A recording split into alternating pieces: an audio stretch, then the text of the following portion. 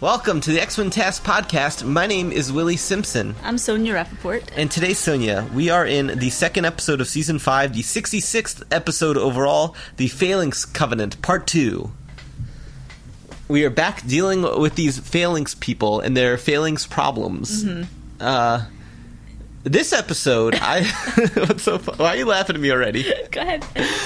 This episode, I thought, was even better than the first one. Oh, yeah? Yeah, do you want to give us a brief recap of what happened last week? Last week we met the Phalanx. They're a Borg-type society that assimilates everything in their path. And they came to planet Earth and started assimilating. They set up their headquarters at the Empire State Building and really captured all the humans and the X-Men. Yeah, but the X-Men, the mutants, they couldn't figure out how to assimilate yet, so they just had them in little like pod bubbles in there. And our friends Hank McCoy and Forge, yes, Mr. Sinister were teaming up. They were the Resistance to fight this Phalanx with their incredible biology knowledge. That's true, right? They are three super geniuses they got to save the Earth. I guess that's who you'd want in a pinch, perhaps. But can we skip to the very end of this episode? Because I'm episode 1 or 2 of this episode 2. I'm very confused about this Phalanx business. Well, what I left out from the recap of episode 1, though, is that there's what's Warlock. Warlock, that's their friend's name. Yeah, he's Phalanx-like, but he's not fully assimilated. Right. He said something in the first episode that, like, on his birthday or something, it was his destiny to merge with the Nexus, but he resisted because he just wants to be with his life mate and be in love. But, I mean, I have many questions about this. This is why I want to skip to the very end right away. Okay. So, spoilers, the X-Men saved the day, you know, end episode, no. And they're like, Forge is like, yeah, we'll build a ship for you to return back to your home planet, Warlock. And he's like, great, I'm going to go there and fulfill my destiny of destroying the Nexus and freeing my people. Right, so his destiny changed. Right, but my question is, are his people the Phalanx, or is he just a different alien world that was captured by the Phalanx? No, he's an alien. His alien world was also captured by the Phalanx and assimilated. Are we sure about that? Yeah, they showed it. I'm not sure. I wonder if he's from the Phalanx planet, and he's just this independent Phalanx. I don't think there's any such thing. If you're Phalanx, then you're assimilated. Well, it turns out we just went back and watched episode 1 again. Basically, he is from the Phalanx planet, and the reason his name is Warlock, it's a title, not his name. And his destiny was to lead the Phalanx for conquest, but he refused to merge with the Nexus. So he escaped with his life mate, and this is, I guess, more of a recap of episode 1 to answer these questions, to get away from that life. So I guess at the end of episode 2, his new goal in life is to free his home planet from this Nexus-like control, so they can all, I guess, be independent like him and his life mate. Yeah. Right. It's just kind of weird that the society of the Phalanx is such that you grow up independently, but once you reach maturity, you merge with the Nexus. That's sort of bizarre. Anyway, we'll get back into all the weird Phalanx society structure stuff as we go along here. But in episode 2, which, like I said before, it's a really good episode. Better than the first, I thought. Really exciting and interesting. A lot of strange sci-fi concepts going on. And a lot of satisfying cameos from the X-Men universe.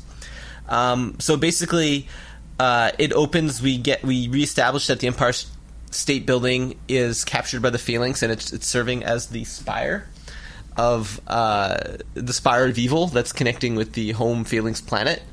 And I guess essentially that they're going to send a signal out to the rest of the Phalanx, and then it'll be easier to conquer Earth that way. I'm not quite sure what purpose the spire serves. Maybe it's just for the purposes of planet Earth, that it needs to broadcast the Phalanx signal over Earth entirely. So, it's the focal point anyway. It's the Phalanx home base.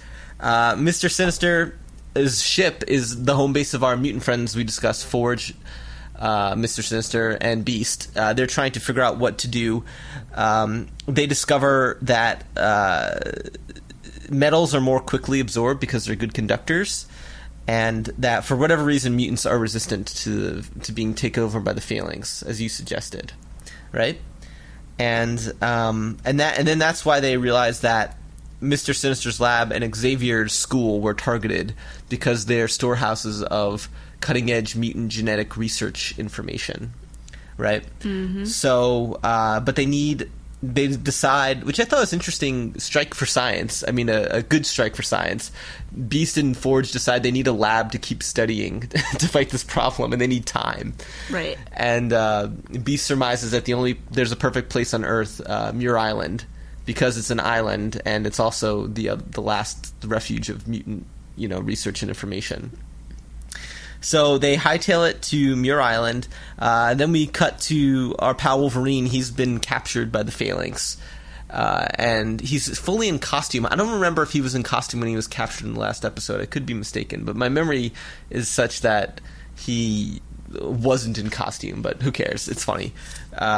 He's captured, and we meet a weird villain that only made the briefest of cameos in the X-Men series, Cameron Hodge. Mm-hmm. He was in the Slave Island episode all the way back in season 1, I think episode 7.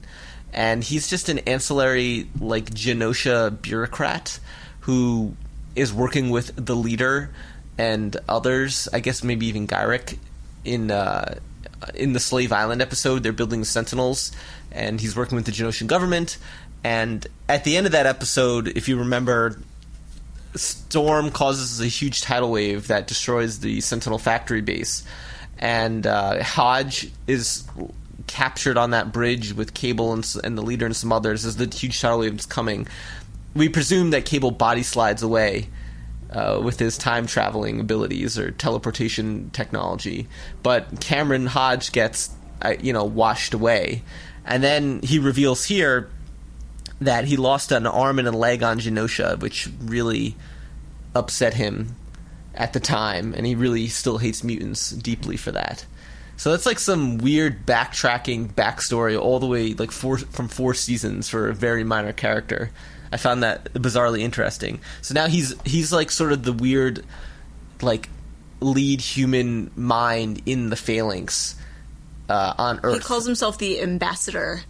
Right, yeah. So I guess he's helping the Phalanx get around and know what to do. Yeah. Yeah, and he explains more of his backstory we'll talk about, but I thought it was funny too that as the Phalanx, he's just pretty much a disembodied head at this point. He still has his eyeglasses. Yeah. I thought that was a nice touch. And he mentions that Wolverine is going to be the perfect test specimen for their plan to assimilate mutants, which, as we said, they're having trouble doing because his adamantium bones are a good conductor. So I guess the idea is that through his skeleton, they'll be able to better understand his DNA, perhaps. It sounds pretty gruesome, and Wolverine is sadly no stranger to people violating his body for the purposes of... Specifically his bones. Right, specifically his bones for the purposes of, gruesome scientific experimentation. And, what else is going on here? Beast lands... Beast with his crew land in Muir Island. There's, Moira McTaggart's there, as you would expect. Mm-hmm. They're surprised to discover that Amelia is there as well, and Amelia is a sort of interesting cameo because she's from season 4, the Asteroid M episodes. She's kind of the jilted lover of Professor X, who... Another one. And another jilted... Yeah, her and Moira working together. Yeah, that's kind of bizarre. This Muir Island lab is just collecting Professor X's X romances. Professor X's X's? Right. They could form their own elite superhero team. Yeah. X's X's. So she's there. Beast is surprised to see her. He comments that he's been really tired, that he's been up for 48 hours, essentially, trying to save the world. Another surprise cameo is Banshee. It's not a surprise cameo. He lives at Muir Island with Moira. They're in love. Well, yeah, obviously when you put it that way, that makes sense. But it's always a surprise to me as the viewer that, it's sometimes they don't remember those details in the cartoon. Uh-huh. You know what I mean? I remembered. Right, you remembered. And it's good. That's why the show's good. It has the logic of things like that, that Banshee would be at Muir Island, helping Moira McTaggart. And then, so they're in the lab... trying to come up with some kind of virus to fight the Phalanx. Meanwhile, outside, Mr. Sinister's weird purple gross ship. How would you describe his? It's like his organic ship. Yeah, it's like it's got a purple casing, but inside it's got weird like green goo holding up all the pilot seats and stuff like that. Anyway, it gets taken over by the Phalanx. I like how it does get taken over. A seagull lands on it and just pecks it once, and I guess the seagull was part of the Phalanx, right? And so the whole ship gets transformed. But meanwhile, back in the base, they've come up with this virus thing, and Warlock, who is quite heroic and brave in this episode, he volunteers to be the one to deliver the violence to the Phalanx core when they get to that point. It's like an antivirus, right? It's like something to neutralize the Phalanx. Yeah. So, yeah. Which essentially would mean self-sacrificing himself and his life mate. Possibly, he doesn't know. Right. But no, well, his point is, though, that, like, if it doesn't work, and if it doesn't work the way they think it will, right? They manufactured this antivirus because they think that they found a way to reverse the effects of the Phalanx and return everything that was assimilated to its natural state. But they don't really know, and there's a possibility that it'll just, like, destroy everything that the Phalanx had taken over. So then Warlock is like, all right, well, we have to administer this, otherwise your planet's done. Yeah. It might kill my life mate because we don't know where she is. And himself as well. And so he volunteers himself because if she dies, then he's willing to commit suicide. It's that's right. It's like a Romeo and Juliet kind of situation. It's pretty dark and tragic and sad. And because Warlock is so likable and friendly, you know, but he's like right away like backed into a corner. He's like, well, I guess I'm gonna have to kill myself to save your planet, and I don't want to live in a world where my true love is dead too, so whatever, here we go. Yeah. So Warlock's fully on board for this suicide mission. Maybe it would have been funnier if he was a little more resistant, and the Beast and Forge would just kind of look at each other like, do we have to convince this guy to kill himself? No, that's even faced darker. with a moral quandary. I know, they wouldn't go there. No, but this is like his, he feels like his life isn't worth living if his true love is not there. So, well, how convenient for Beast and Forge, who are definitely moral people. Right. Mr. Sinister would be less so. He probably would force Warlock to do it. But anyway, so as we said, Mr. Sinister's ship gets transformed into some like walking Phalanx beast, and they all run outside to fight it. I kind of like these scenes where mutant characters just unleash their powers at things. Mm-hmm. So you see just Banshee screaming at this thing, and Mr. Sinister blasting his hand lasers at it. And I think that's always just funny to me, just to when characters have no choice but to just unleash intense power at an inanimate object. But that doesn't do much. They have to retreat back into the base.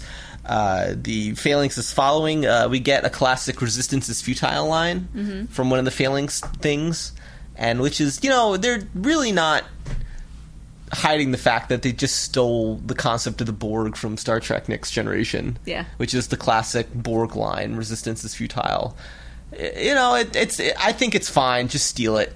It's not quite in the territory of that famous line that great artists steal kind of thing, like that Picasso made popular. But because this isn't, I wouldn't like put this in the world of this or Star Trek The Next Generation, the world of high art, but it's good sci-fi. So might as well just take it, right? I almost thought maybe it's a nod to like the parents watching along with their kids, if there are any, because the kids definitely are not watching Star Trek. They don't know where that's from. That's not necessarily true. But like if the parents are, they might be like, like Star Trek The Next Generation was a kid-friendly show. Yeah, maybe. But yeah, for the nerdiest of the nerdiest kids, I think. 7-year-olds, 8-year-olds. This is 1996 at this point, so the show with the audience has aged a little bit. So I was 12. I think the audience is getting older. It doesn't matter. The point is, it's I think it's more of just a nod to Star Trek in general, because remember when we talked to Eric and Julia Leewald, they said they were huge Star Trek fans. Yeah. They brought a lot of Star Trek to this series. Yeah. So, they're trying to escape. Moira's got her own high-powered fancy jet. Like, a lot of ancillary characters in the Marvel universe in general have incredible planes. I know the Avengers have the Quinjet, the X-Men have the Blackbird, Mr. Sinister apparently has his own high-powered ship, and I'm sure there's many more examples. But in comic books in general, Batman has the Bat plane, Wonder Woman has the invisible plane. like I said, there's many more examples of this. I wonder if Professor X has anything to do with Moira McTaggart's funding for her mutant lab. That's a really good question, yeah. I've always been curious about the extent of Professor X's wealth. I bet it's something you could look up. That's why I brought it up to you. He's probably not as rich as Tony Stark. I feel like Professor X's wealth is a thing where if he ever needs money, he could just easily amass it. Through, like I've suggested in season 1, manipulation of the stock market somehow, or just... But he's a moral person, so he wouldn't do that. I don't know if his morality limits himself from just, like, somehow amassing funds through some kind of systematic, like, loophole he can exploit in the system because of his psychic powers. I don't think he needs to, though. He has powerful friends. Right? And he runs, like, a lucrative school. No, the school's not necessarily lucrative. Yeah, I guess not. He's not charging... The school is a charity organization, essentially. It's from runaways, mostly. Yeah, that's true. I think he just... Like I said, I think the presumption... I don't think it's ever really addressed in the comics. Please correct me if I'm wrong. I'd love to hear about it. But, for one thing, he's from wealthy parents, right? He inherited a lot of money from his father. Yeah. And his mother. I think they were, like, really famous, like, powerful scientists or something. The original script, and I might be wrong here, is that they both worked on the Manhattan Project. I could be pulling that out of my ass, but either way, they have wealth, and they're probably some like English. They're English too, if I had to guess, or maybe even Scottish. But the point is, he got wealth from them. But I'm just saying that I really feel like the subtle implication is that he somehow uses his psychic powers to get the money. Like, I don't know exactly how that would work or from what. I'm just saying the stock market. I don't, because I think of that movie Pi. You ever see that? I don't really remember it. Who directed Aronofsky, right? Yeah. That's an Aronofsky. This is one of his first movies. So the movie Pi was this black and white indie film, and it was actually really cool. It's about this like super genius who lives in a basement in New York somewhere, and he's like a cutting edge computer programmer / inventor. And he's a mathematical genius. Like that's the root of his genius. And the plot is, spoilers if you haven't seen Pi, he's trying to invent like a computer chip that's going to predict the patterns of the stock market. And he wants to do it for the sake of science, I think, like on his own.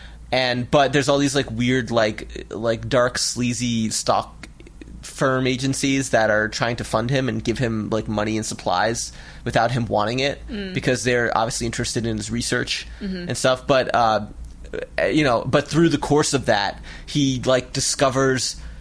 I think he like starts like applying his computer algorithms to the Bible or to the Torah, and he's like trying to crack like the name of God or something, like the unknowable name of God, and there's all these like weird like underground, I think, Kabbalic rabbis that are after him too because he's going down this path, and like all this weird like semi-strange spiritual like techno-spiritual stuff happens to him. I don't remember how it concludes. I think he goes insane or something by the end. The point is, like, I always think of Pi when I think of Professor X as well. I think he's got some kind of fucking computer that like predicts the stock market, and he like plugs it into Cerebro and just knows what to invest in on a day and just like transfer $1 billion to his private slush fund, off Muir Island or something, and that he can give to Moira McTaggart, back to the main point here, or use to like build like psyops crazy shit in his basement of the X Mansion, like the Blackbird or the Danger Room, things like that, right? Like, and buy the costumes, like whatever it is.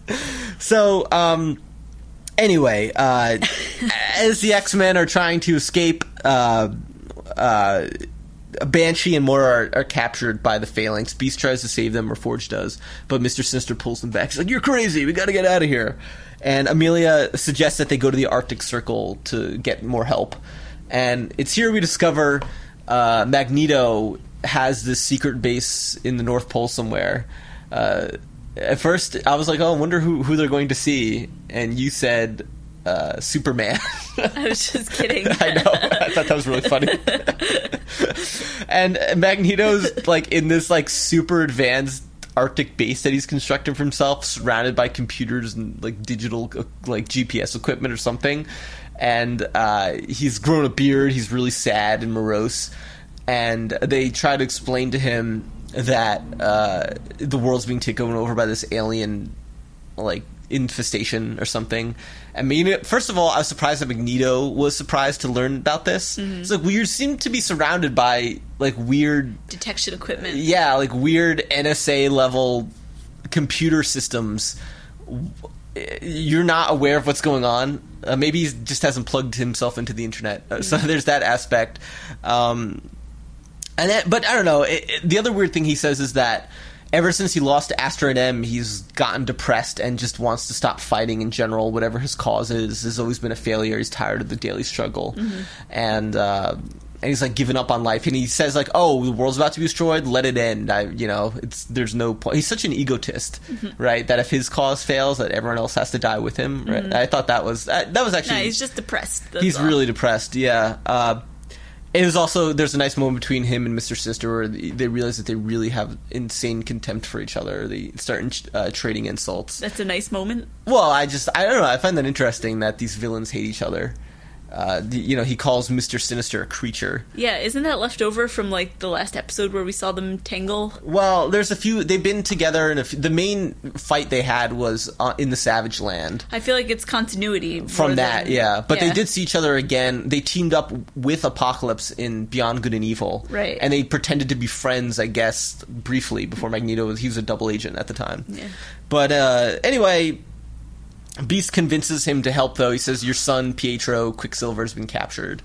So so Magneto's like, "Oh, I guess I better, Yeah, it was a quick turnaround. Yeah, and he's just met his son and, like, learned he had one, I guess, which is kind of bizarre, too, but it's something to live for.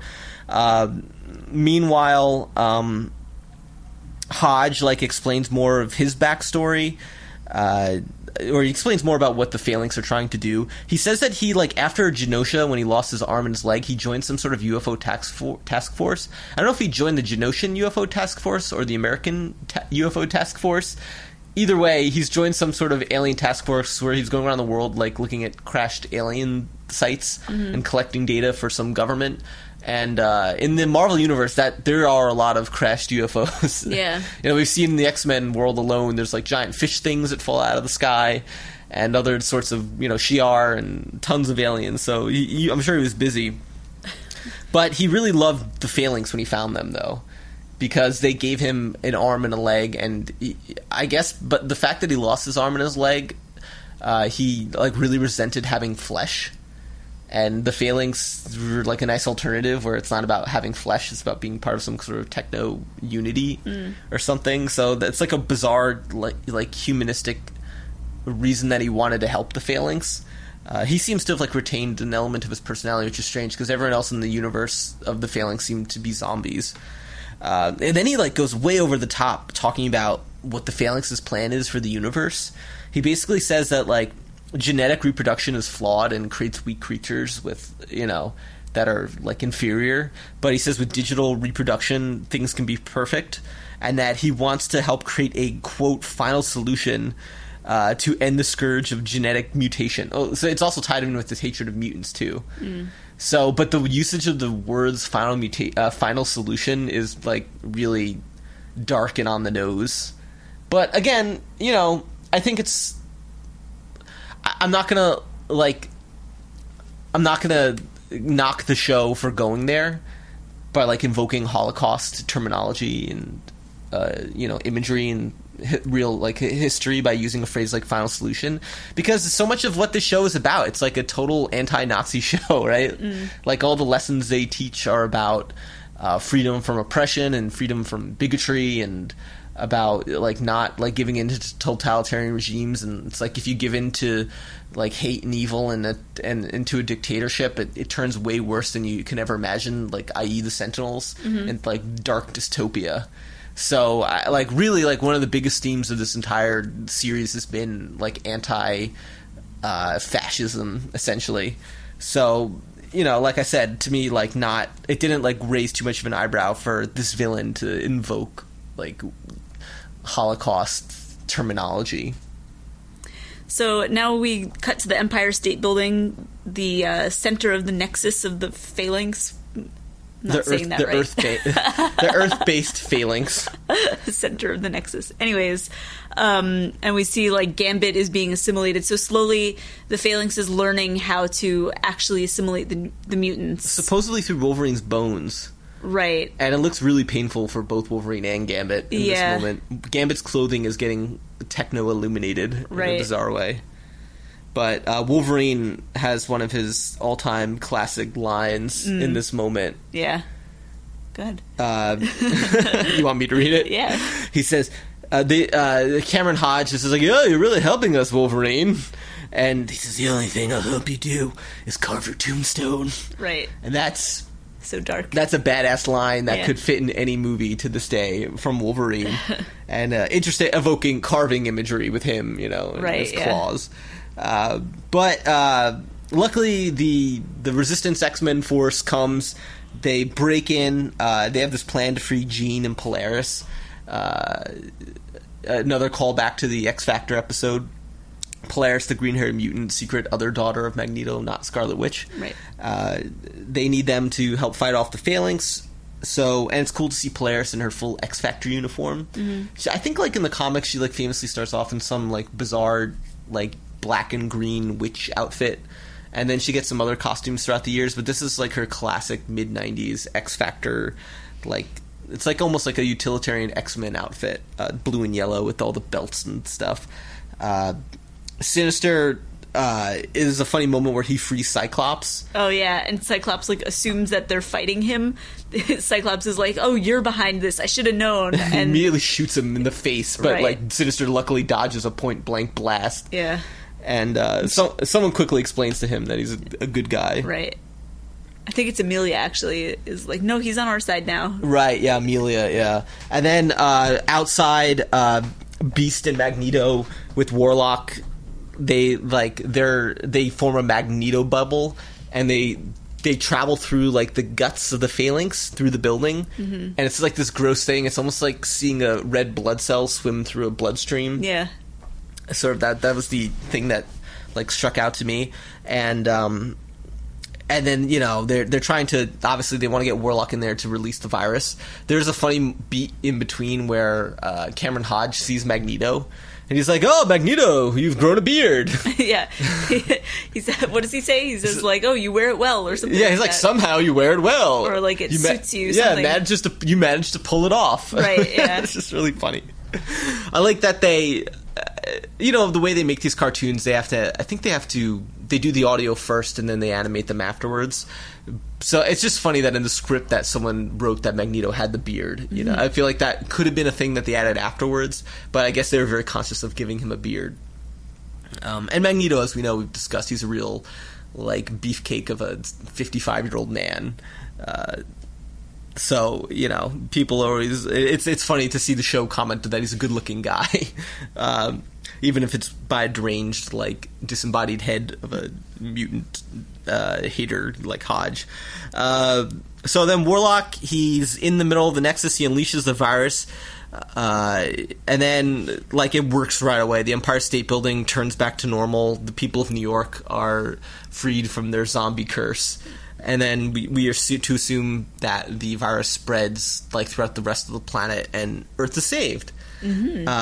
Hodge himself is not dead. He's like turns back into a human, and he's disgusted. Yeah, he's like, "Flesh, no."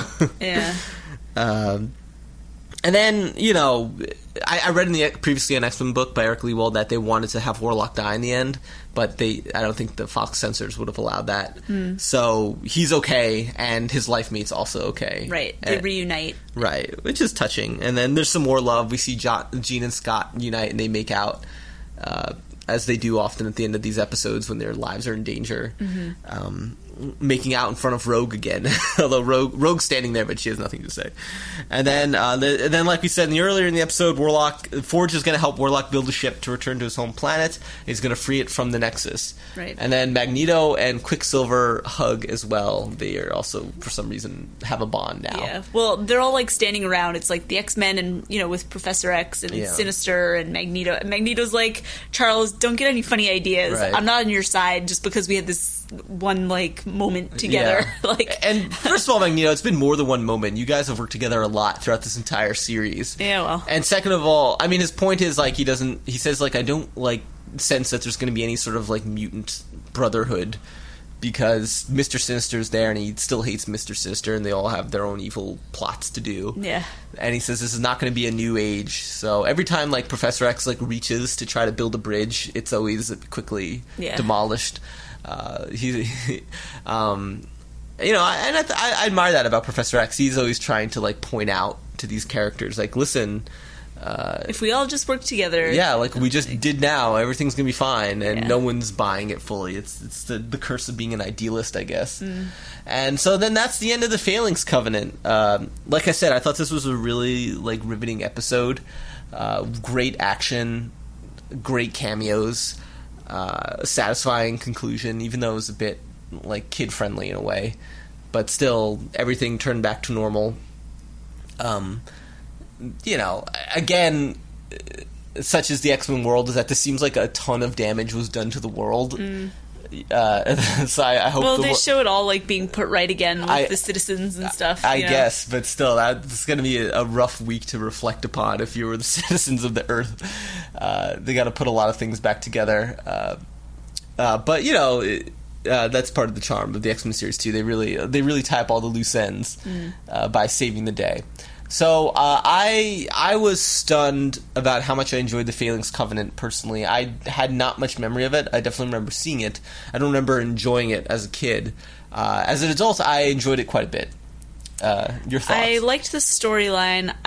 I think the weakest point for me was the way they did Warlock, and I don't know how close or far it is from the comic representation. It was a little silly for me. Like in the context of like a really serious episode otherwise, with a lot of good like sci-fi stuff going on. He was like a wacky Roger Rabbit type cartoon character. Like for me, it was almost like a Jar Jar Binks presence. Oh right, yeah, he looks like Jar Jar Binks. He looks and sounds like right. Jar Jar Binks. His vocabulary and grammar is very, the way he moves pronouns around and says myself, me. No, he never says my, and he never says me. He only says self. Yeah, self thinks that, whatever. His words are all backwards and forwards because he's a computer. Right. He'll say, like, query, like, what are you doing right now? Yeah. He announces questions. Self-friend Hank McCoy. Right, yeah. So, yeah, there is something Jar Jar Binksian about him. He's way less annoying than Jar Jar Binks, though. Yeah, I was just thinking, like, probably the first time through watching this, before Jar Jar Binks existed, I probably wasn't bothered by it. No. Now that we're in a universe where Jar Jar Binks exists, you think he's just watching this, I'm like, ugh. You just think because physically he sort of looks like Jar Jar Binks. He's tall and lanky and he's got weird, like almost like dreadlocks or something, and I don't know, the whole floppy ears manifestation like just didn't sit quite right with me. Yeah. And like he was a major character, so I think that. Well, unlike Jar Jar, he's like a little more heroic and brave. He's got some agency, and there's a love angle. I liked Warlock. I wasn't that upset about it. I liked the character. Wasn't offensive in any way. A really two great episodes to start season 5. So my overall expectation of season 5 is going to be really degrade in quality. It hasn't happened yet. We say that every time. It's going to happen. It's going to happen, right. But no, I like I said, I don't even know what the next episode we're covering is. I'm not looking ahead. I want to be fully surprised. Okay. So we'll just take it. We'll be surprised week to week to see what happens. Mm-hmm. All right, that's all I have to say. Let's do our plugs. You can follow me on Twitter at Willie Simpson. You can rate and review us 5 stars on iTunes, wherever you rate and review podcasts. It goes a long way to helping our cause. You can also join the X-Men TAS podcast. Just search it out on Facebook, the group, and you can converse with us and tell us what you really think about things. And also, we'll shout out that in season 5 we're looking to get some fans to maybe guest on a few episodes as part of Fan Appreciation season 5. So we'll that's the little bat signal to our fans there. If they want to do it, reach out to me. We still have plenty of time, so don't. If you reached out to me and I haven't gotten in touch with you yet, I'm not slighting you. It's just like there's a lot of kinks to work out, and I'll get to you. Don't worry about it, and we'll see what we can do. Sonia, any final words before we depart this week? Should I start calling you self-partner Willie from now on? Yes, that would be quite romantic of you, and I'd really appreciate it. That's the whole point of this podcast, has been for you to get to this moment. Okay. All right, very good. Goodbye, self-partner Willie. All right, goodbye, self-partner Sonia. Goodbye, audience fans.